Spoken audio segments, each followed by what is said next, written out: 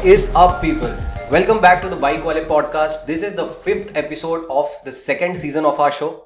So till now for this season, we have been getting racers and top honchos of different brands for interview. But for this episode, we thought we'll do something different and we will give you a lowdown on all the bikes that have been launched in India this month.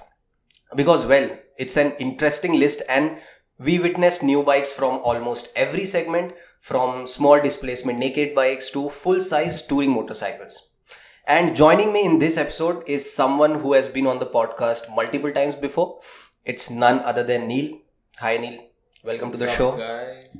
Neil, before we move on with the show, why don't you tell us about your week?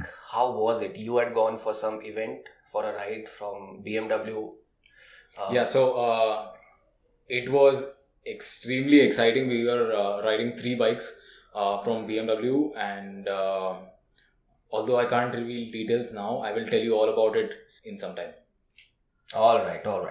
So now shall we start with the list of motorcycles that were launched this month? And the first one on the list is the Suzuki V-Strom SX. And so before this bike was launched, everyone was expecting it to be the actual, I mean to say, the V-Strom 250, which is there abroad in international markets. But this turned out to be same Gixxer 250 or SF 250 dressed up as an adventure tourer with, that small beak on the front, the tall windscreen and more spacious seat. But it's also got longer travel suspension. So I'm assuming this should be better. Not off the road. I mean, it won't be a hardcore off-roader, obviously. But it should be able to do some kind of soft roading. And looking at the engine specs, the 250cc single-cylinder oil-cooled motor has been kept untouched. So it continues to produce 26.5 bhp and 22.2 Newton meters of torque. But I hope... so I think we'll get to ride this bike in a few days, if I'm not wrong. We'll be riding it in the first week of May, so stay tuned to BikeWale for that. Yeah, so I'm hoping that they must have done some changes to the gearing for it to have better low-end torque, but we'll find that out. And also that might not be the case because this is not a proper off-roader.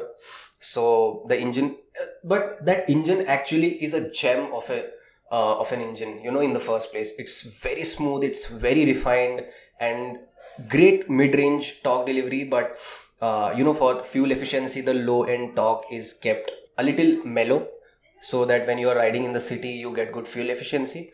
And apart from that, the features is the same. It gets the same LCD instrument cluster, but with Bluetooth connectivity. And the only change is the front wheel. Front is a 19-inch and rear is 17-inch. And I'm sorry, I mistook it. The wheel sizes are different. The front is a 19-inch unit and the rear is the same 17-inch unit. But there has not been done any changes to the suspension travel, which I think is a bummer because there should have been a little more travel for it to be more versatile, Now this has come as a surprise because I was assuming this has longer travel suspension, a little bit more, but that's not the case. You assumed right. I mean, even I would expect an ADV per se to have, longer travel suspension, be more comfortable and not just be based completely on a road bike. Yeah. But I must say the bike has been priced well. It cost 2.12 lakh ex-showroom, which is about 12 to 15,000 lesser than the 250 Adventure KTM and about 40,000 roughly lesser than the Benelli TRK 251, which recently received a price hike of 10,000, which was shocking because just 2 months back it had got a price hike of 3,000 rupees. The pricing also puts it very close to the Himalayan. Yep, right. Yeah. But as we know, Himalayan is a more versatile bike when it comes to doing, touring. You need to have your options open. So. Exactly, yeah. But let's see how this bike fares in the real world, in our real world test. And that was about the V-Strom SX. And the next bike in our list is the Yamaha MT version 2.0. Yeah, so the version 2.0 is priced at 1.60 lakh, which puts it roughly around 13,000 rupees higher than the previous version, which costed around 1.47 lakh. But for that price, for the hike in price, Yamaha has included some features, some decent features, which is new for us, but was already included in the international model. You get USD forks with those cool looking golden fork bottles. You also have the same swing arm as the R15, which we were surprised it didn't get earlier. So this is not only a component change, this will also result in the MT-15 being a better handling motorcycle. And apart from that, it also gets new colors and a new instrumentation, which has also been picked up from the R15. Yep. And I've ridden the V4 properly, and I'm in absolute love with that bike. But I haven't ridden the previous one, so I can't tell how much of a difference the USD forks and telescopic forks make in the real world. Theoretically, we know. I mean, you should be feeling more connected with the bike. The handling would be better. But yeah, so absolutely, what all improvements there have been in the V4, the R15, the same improvements will be experienced in the MT-15 as well. Which brings us to another bike which Yamaha brought, was a paint scheme, actually, the World GP 60th anniversary edition of the R15 V4, which is a stunner, which looks properly gorgeous with those speed block color scheme of Yamaha, the iconic livery. And there are other elements also, cosmetic add-ons like golden alloy wheels, the factory's race bike tuning fork emblem, black levers, and some special badging here and there. So, Neil, Indians really have a thing for paint schemes. Yes. If you give them a bike with two different options of color choices, and one of them is looking really gorgeous, much better as compared to the other, and they are always ready to pay the premium. Yeah. And this bike cost 2,000 more than the previous top end variant, which was the silver M variant. So I haven't seen any of even one of these on the road yet, but I'm sure we are going to see them a lot. I mean, in decent numbers. So that was about the R15 MotoGP edition. And the next bike in our list is the BMW F850GS Pro and the F850GS Pro Adventure. And I think you'll be able to talk about it much better. Yeah, so these are the bikes we rode up in, down south in Kerala. And one of the major things that they receive, if you look at the bikes, first of all, they've got new color options. That's one of the major distinguishing factors. But the reason they are much more special now is their new pricing.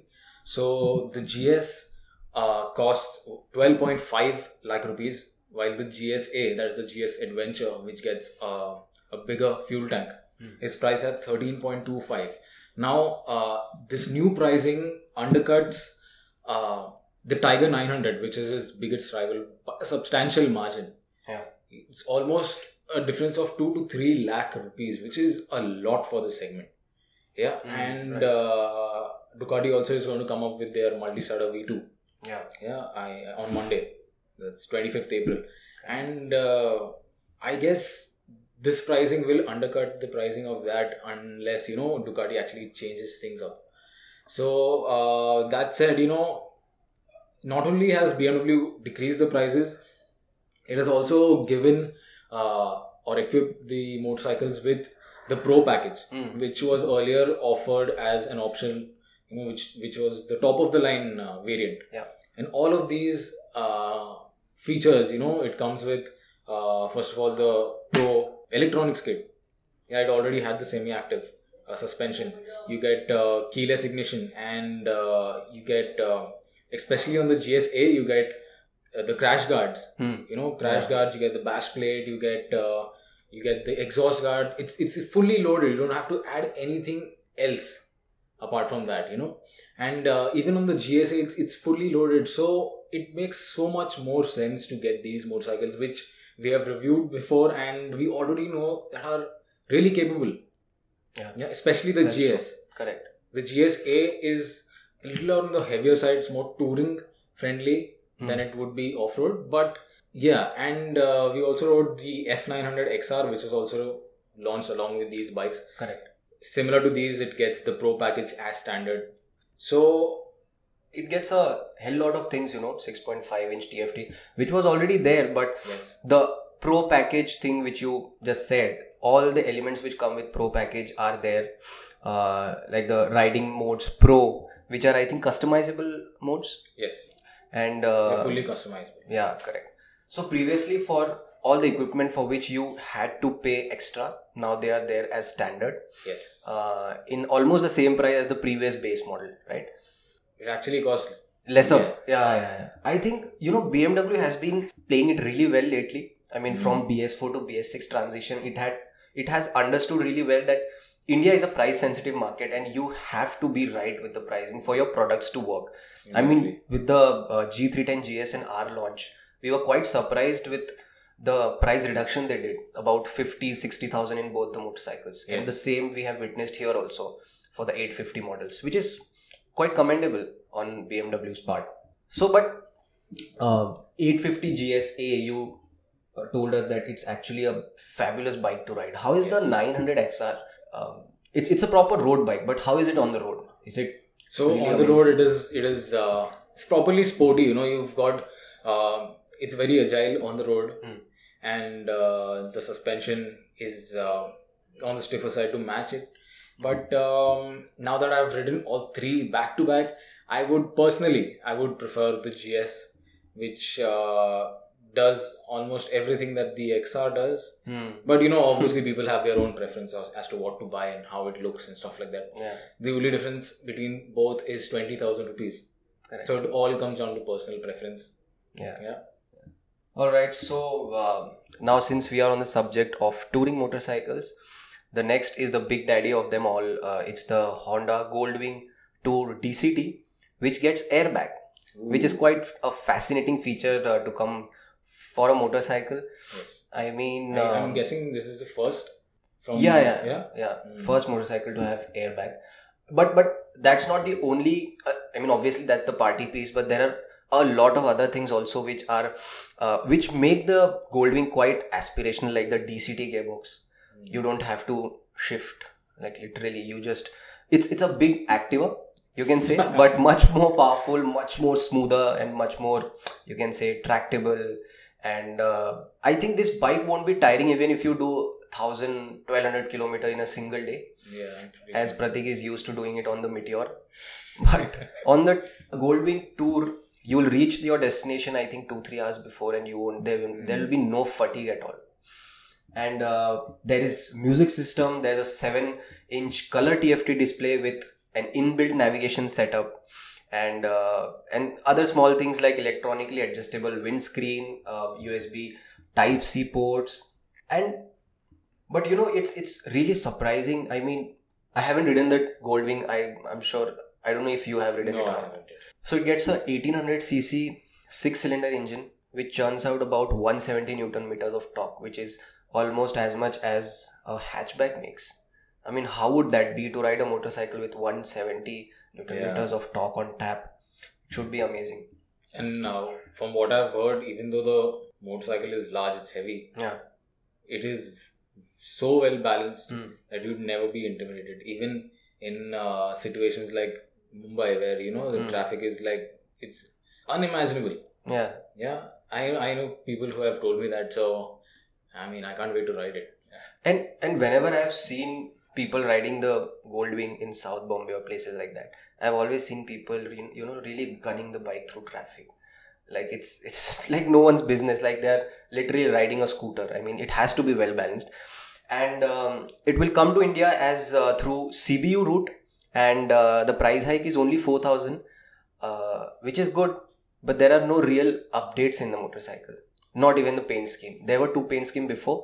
One black for the DCT variant and one for the manual variant. And the manual variant has not been launched yet. Okay. So there's only DCT with in single color, black color option with 4,000 price hike, and it costs 39.20 lakh ex-showroom. So another bike that has got a near 4,200 rupee price hike is the Meteor. Ooh. And with the price hike you get new colors, especially for the base Fireball variant. You get a new blue and matte green, if I'm not wrong. and even the top spec Supernova variant gets a new color scheme of red. But apart from that, there are no real changes to the Meteor, and I don't think it really needs any changes. Since the time it's been here, it's obviously the frontier for Royal Enfield's J platform, and it has been quite good, really.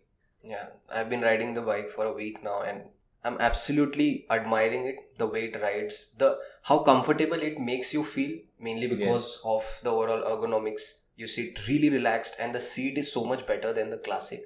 And the only small issue is with the gearbox. It is reluctant to shift at times when you have been riding it for, let's say, half an hour. But otherwise, it's a very likable motorcycle. And no wonder Prateek did about 800, 900, 1,000 kilometer rides in a single day, multiple times on the bike till now. So that's commendable. So yeah, that's all for this week, people. Thank you, Neil. Thank you so much for joining us. Of course. And we'll come up with many more such episodes. We'll also be having an episode on the bikes we have ridden in a particular month, mostly next month.